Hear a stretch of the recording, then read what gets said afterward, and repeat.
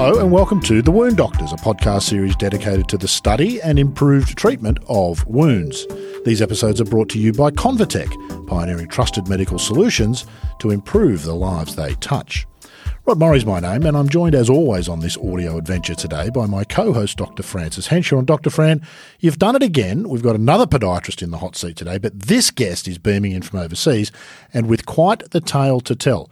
Would you mind filling the listeners in on the name, rank and serial number of our guest today and give us an inkling of what it is that we're going to be talking about?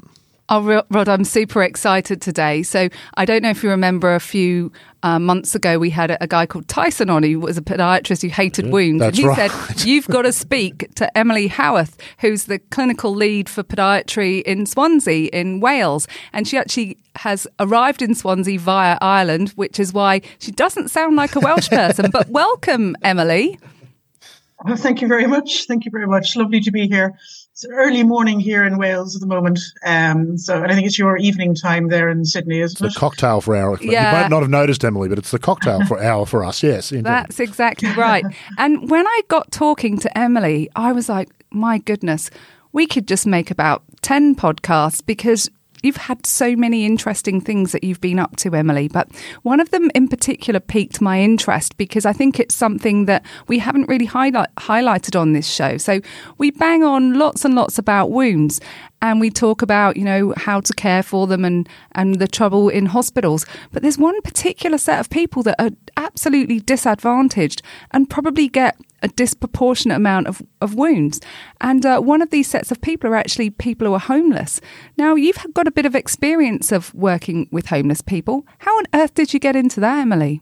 I do. It started off in Ireland, and I suppose a friend of mine or a colleague of mine got into a situation where they were homeless themselves. So this kind of flagged up, and it was a world to me that I luckily didn't have any experience in. And so in my kind of helping of that person, trying to get them a home and things, I started realizing how absolutely difficult the process is to try and get somebody a house or a home, the basic human requirement that we all need. And we eventually succeeded but the amount of paperwork involved, the amount of kind of difficult systems in place to prevent this from happening was huge. So it gave me an insight into, one, how difficult it is for people who are rough sleepers who are homeless, and two, gave me my first interest into helping these kind of individuals as well and this community. And I imagine that's quite confronting, particularly for somebody in the medical profession. You would go through most of your life unlikely to encounter somebody who's homeless unless they happen to be a patient for some reason. I've never known anybody who became homeless, and I imagine it must open up a world that, as you've already said, you didn't even know existed. The really simple basic stuff, isn't it? Just things like clothing, underwear, socks, a place to live is one, but all of those little things, the ability to brush teeth, hygiene, personal hygiene and those sorts of things. It's an extraordinary world, isn't it? It absolutely is. And if you think, we are all just one paycheck and a life trauma away from being in that same position. Yeah. I always stop there if I talk about this because it's absolutely true. Yeah. If we take, for example, the centre I work with, they have a harm reduction service, which is an absolutely incredible service, which is open 24 hours a day for anybody to walk in for needle exchange. They've got about 50 people a day coming into this service, particularly in Cardiff. And I think a third of those coming in are from a care system, so a child care system. 85% have a substance abuse addiction, and about 60% has spent time in prison. Wow. So statistics like this, majority of them, 95%, nearly all of them have a mental health issue or suffer from depression or have been hospitalized for this at some stage kind of thing.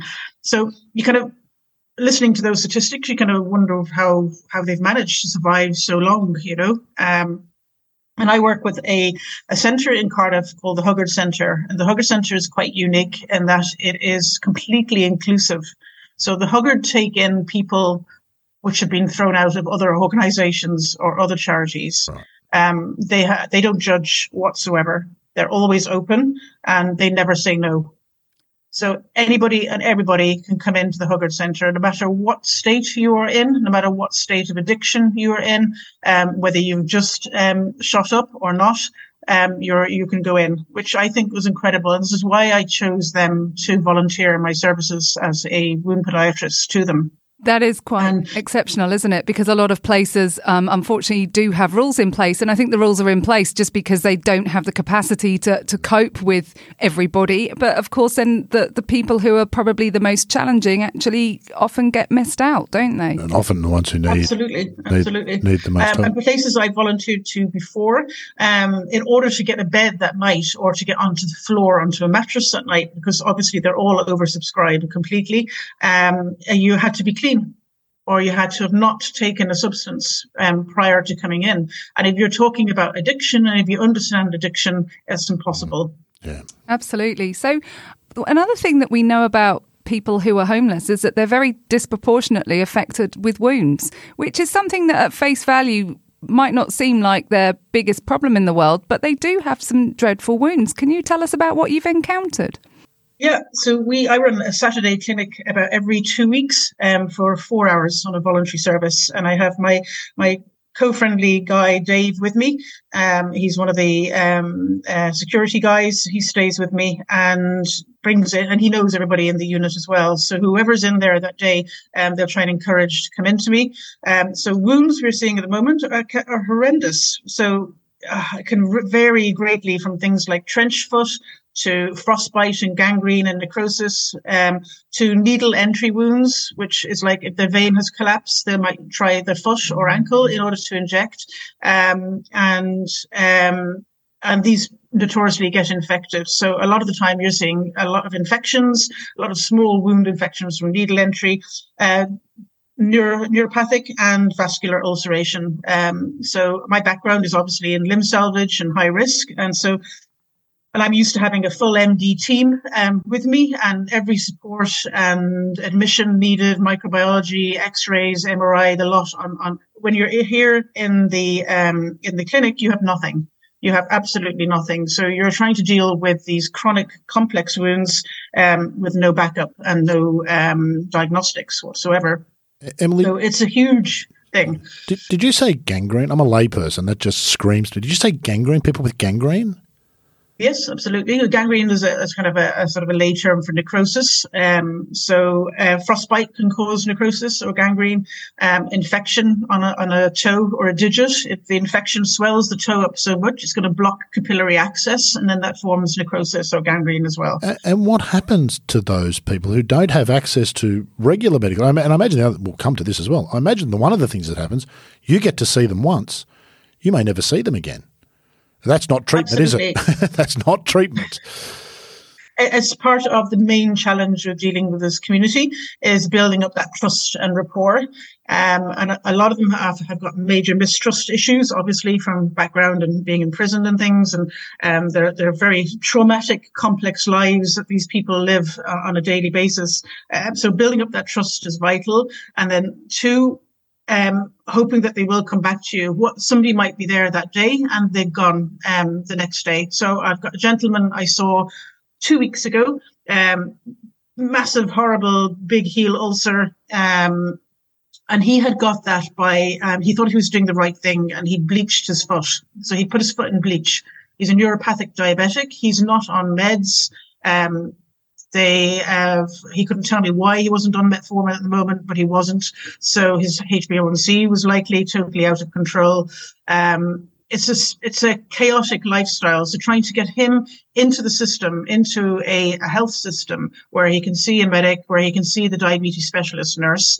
He has no other interest apart from where he can get his next drug substance. And this is quite a typical thing, isn't it? Someone who's got diabetes and doesn't take their medication doesn't necessarily feel any worse for it, especially when you've got the background of drug abuse, which probably trumps everything in terms of not feeling too good. They can't feel their feet, and then they try and do something which at face value is cleaning them up using bleach, and they do a nasty injury to themselves.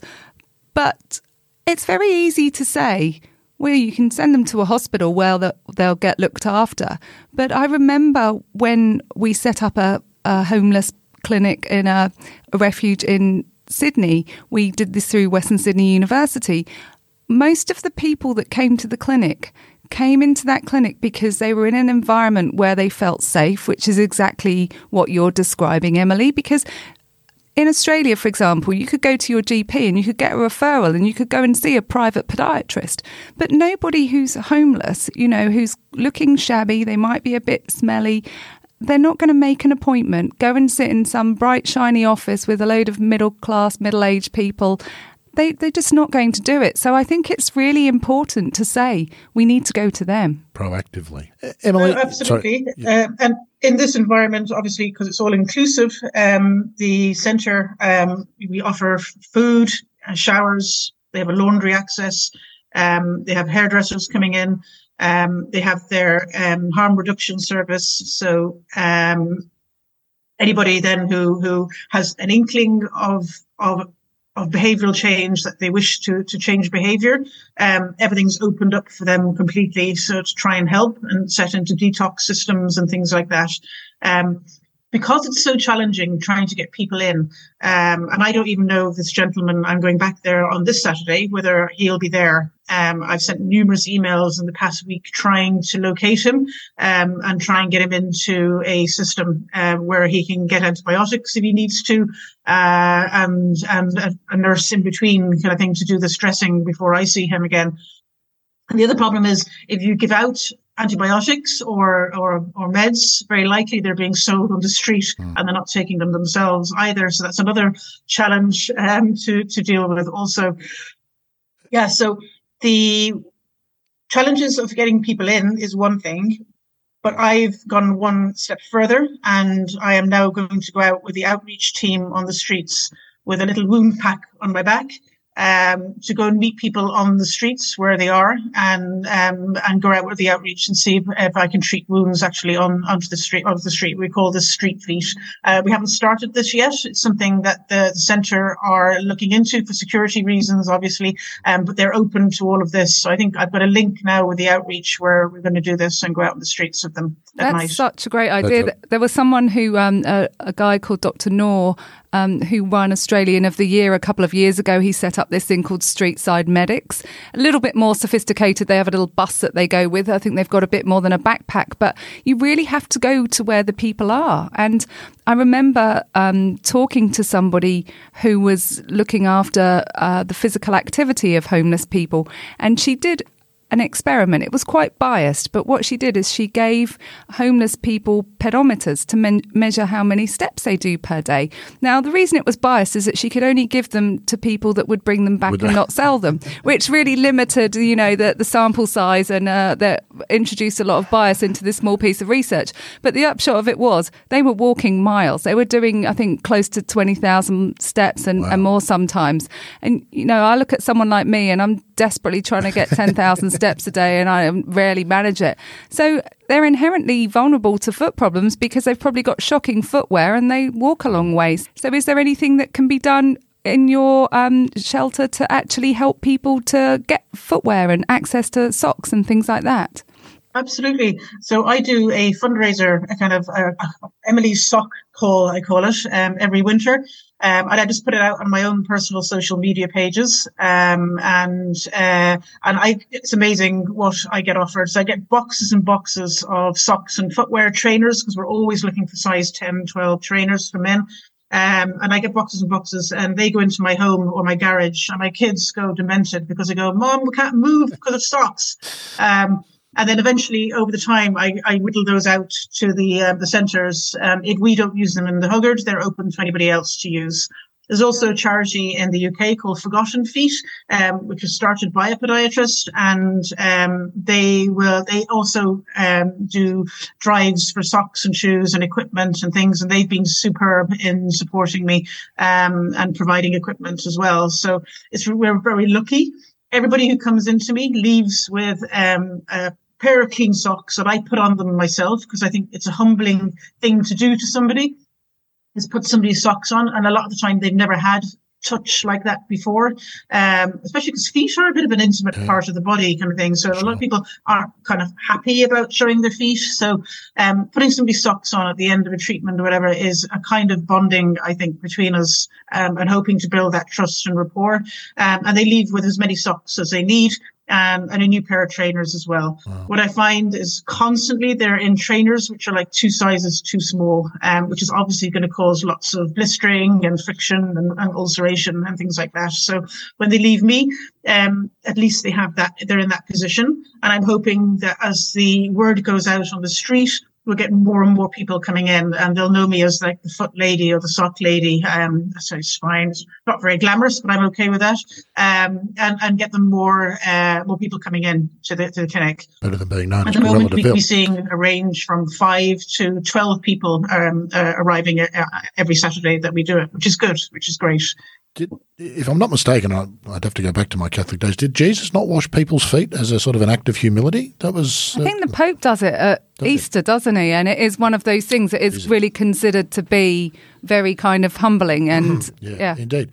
I'm thinking, Emily, as you're talking, and I can hear in your voice from time to time that you're getting sort of quite emotional about this. Humans' capacity for cruelty, even without malice, which I think in the case of homelessness is true, is extraordinary, isn't it? We've all seen homeless people. It's a helpless feeling. It shouldn't be something we're helpless about. It is insane that in 2023, in rich Western nations like Australia and the UK, that there are people who can't get access to the most basic of services. And yet there are others who actively campaign to stop them from getting that access, don't they? Because this belief that it's the person's fault themselves. They're the ones choosing to take the drugs. It's a complex issue. But have you got any thoughts about some of that? Wounds are obviously only one medical issue for people who are homeless. And despite the grotesque things that you've described, they may not even be the most serious health issues confronting some of these people. Have you had any thoughts from being on the other side and seeing it? I think those of us who've never encountered homelessness from that other side, and I think the same is true of prisons, we never think about it. So there's no malice, but there's a real cruelty in just allowing that to be swept under the rug, isn't there? They're huge. And a lot of this is our own bias and prejudice from ourselves. And you have to remind yourself constantly to have no judgment whatsoever. The stories people tell you are unbelievable, and they haunt me. Probably a reason why I keep going back, but they haunt me. And if you, as I said before, you're only one paycheck and a trauma away from being in the same position. I firmly believe that. You absolutely are. These people come from all sorts of backgrounds. Your bias or prejudice may think, oh, this is somebody who's grown up in a terrible household and had abuse and then gone into drugs. A lot of the people don't get into drugs until after they are homeless. These are people who are lawyers, people who are doctors. They come from all walks of life, and through one issue or another, it's usually a trauma in their life. They've had a mini mental health issue. What we all have had at times in our life where everything's gone wrong, or relationships have broken down, or a job has gone, and you don't have that family or friends to support you. Then you're on your own. And this is the kind of thing that happens, and you end up on the street. And many of them will question, they go, I have no idea how I've ended up like this. I had a house, I had a relationship, my wife left me, I lost the house. You have one little blip in your life is all you need to be able to end up in this situation. And I remind myself how lucky I am every time I go there. I had a lady in the other day, and she was in a domestic abuse situation, and ended up on the street homeless, in her 50s. And she is a financial accountant was a financial accountant with a management firm, one of the high top 4 accountancy firms. And there she is with me in a homeless situation, and she cried, and I just held her. And we just hugged, and I sorted her foot pain out, and she left with her socks and trainers. And after that, you're waiting for the next one to come in. You're not quite ready then, because you've just had all this kind of trauma and information to you. And I'll just say, I need a minute. Give me a minute. And then the next one comes in with equally as distressing a story and things. And people go, why do you do this? And I say, I get more out of this myself personally than I can give. Really. And if you can help that one person and make them smile leaving the door, make their foot their wound care a bit better, or reduce any sort of foot and ankle issues, then I think you've done a good job. It's what you've got to give, isn't it, is podiatry. For other people, it might be a different set of skills that they can bring to give, but it's that giving. Dr. Friend, despite your hard as nails exterior, I think you have some experience in this area too, do you not? Yeah, well, when I was a rookie podiatrist in London, I got assigned the homeless clinic, and it worked out of a church hall. And it was quite confronting because I was literally 22 years old and 6 months graduated.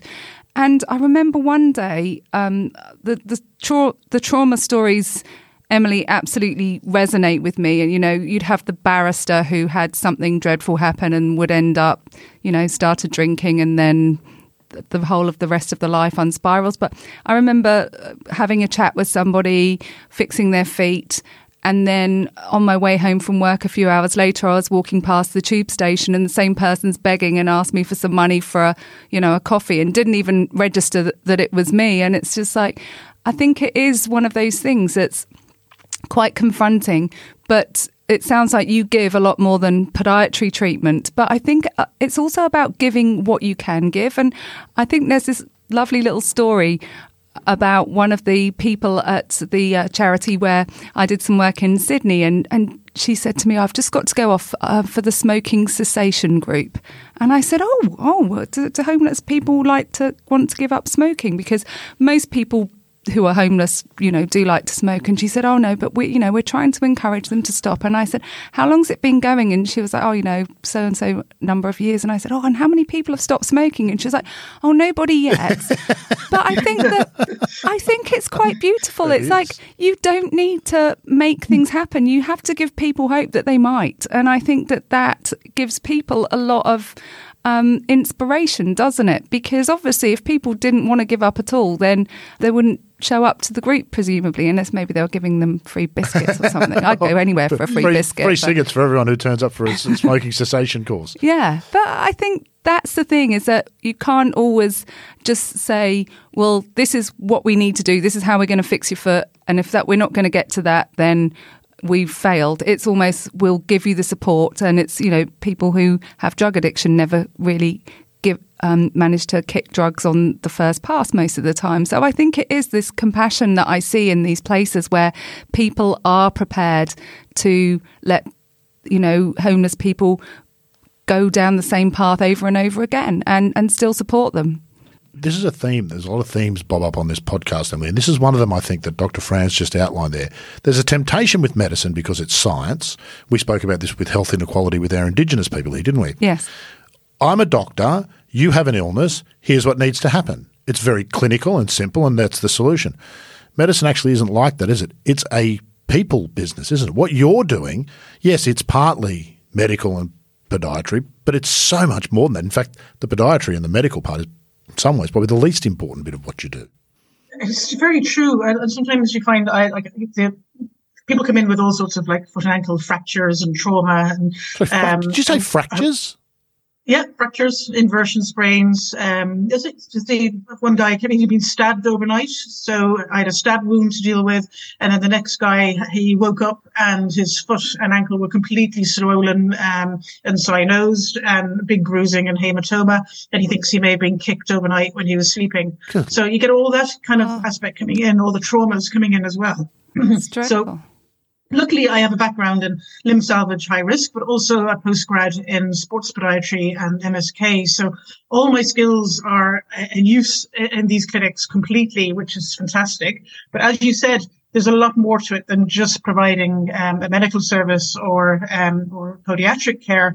And it becomes almost like a counselling service as well. I'm not a counsellor.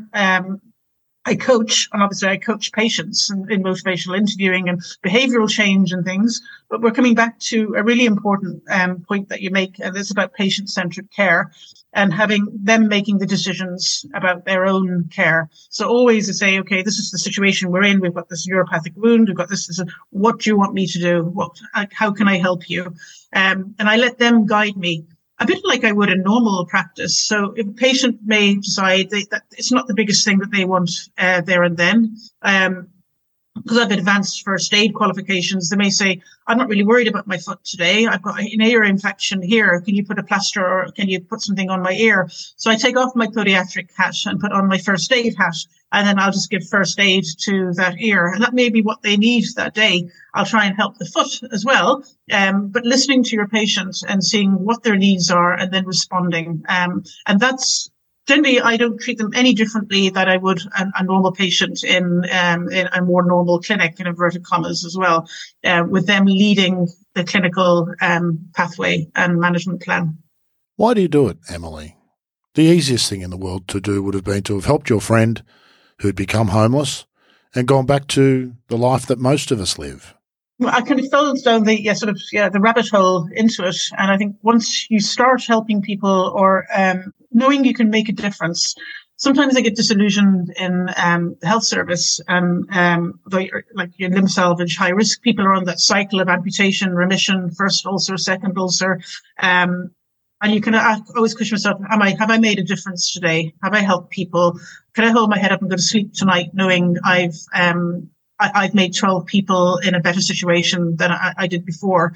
And with the homeless community and working with the homeless community, you can do huge amounts of that, whereas sometimes I can't in main practice. So as I said, you get more out of it. I feel I've done good today by working in those clinics. I've helped people, and all 5 or 12 people who leave with a bit more hope in their heart. They leave with obviously pain reduction, I hope, in their foot and ankle issue, with dry socks and things, but also they leave with a hug. And a lot of the time, these people aren't touched. Okay, they may hug each other, but very little of the time we don't hug them. So I always leave. We either do a fist bump together, or we just do a quick hug, and they leave with that. And that's human compassion and caring. I think we should all be doing more of that to each other. A lot of people in that situation would not get that from one end of the week to the next, would they? They don't get people showing them compassion. And I think we're getting it loud and clear that that's what you're doing. And I don't often get goosebumps on this podcast. In fact, I don't think I've suffered from goosebumps on this podcast before, but I have them now. So, Rod, I want to ask you a question now. There's a question you often ask people about being a czar. Can you ask Emily? Emily, Fran gets upset. I won't let her be the czar of anything because the truth is she's not responsible enough. You wouldn't give her the keys to anything. If I could make you the czar of humanity for a day, what would you do? What can be done? These are huge questions, obviously, and huge issues, but is there something that just keeps bobbing up in your mind? If we just did this would be so much better for all of these people. It's a fantastic question, and I'm delighted you've asked it for me. One of my passions is prevention, and I want to pour passion into prevention. I think if you just take away from the homeless community for the moment and look at chronic disease worldwide at the moment, and the World Health Organization describes health as an absence of disease.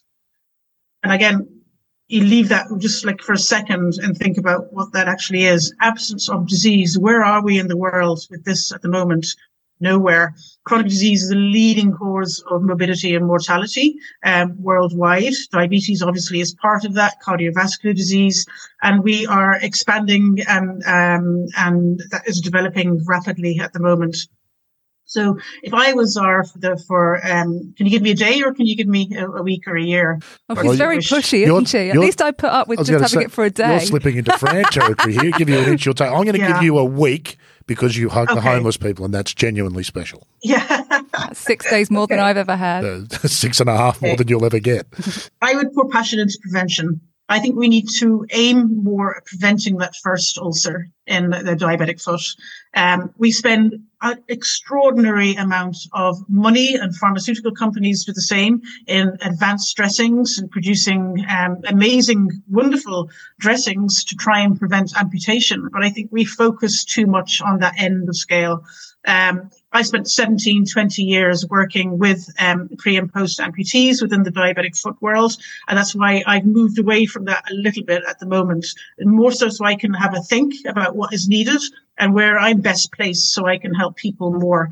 And I think, for example, a bit radical, but if you took all the pharmaceutical money that is spent on advanced wound dressings worldwide and for a week put that into prevention, what would that do?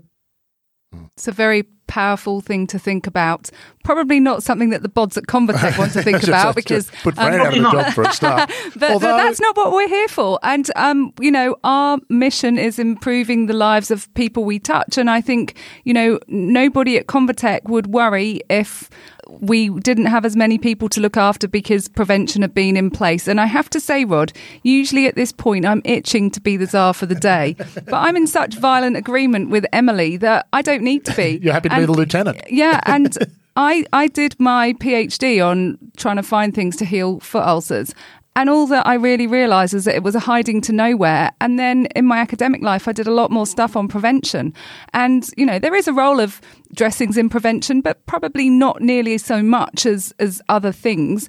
And I think we really need to highlight this. And I feel very privileged in this podcast that we're not here to toe the company line and start banging on about, how wonderful wound dressings are. We're actually here to highlight the problems. And you have done that so articulately today. Articulately, is that a word? It is. It will be by the time we put out the podcast, Fran. I'll make it so if we need to be. Fran makes some really good points there. It's complicated, isn't it, Emily? Because we've got a whole – in fact, the reality is, if you were to go back and start again – you would never make health an industry or a business.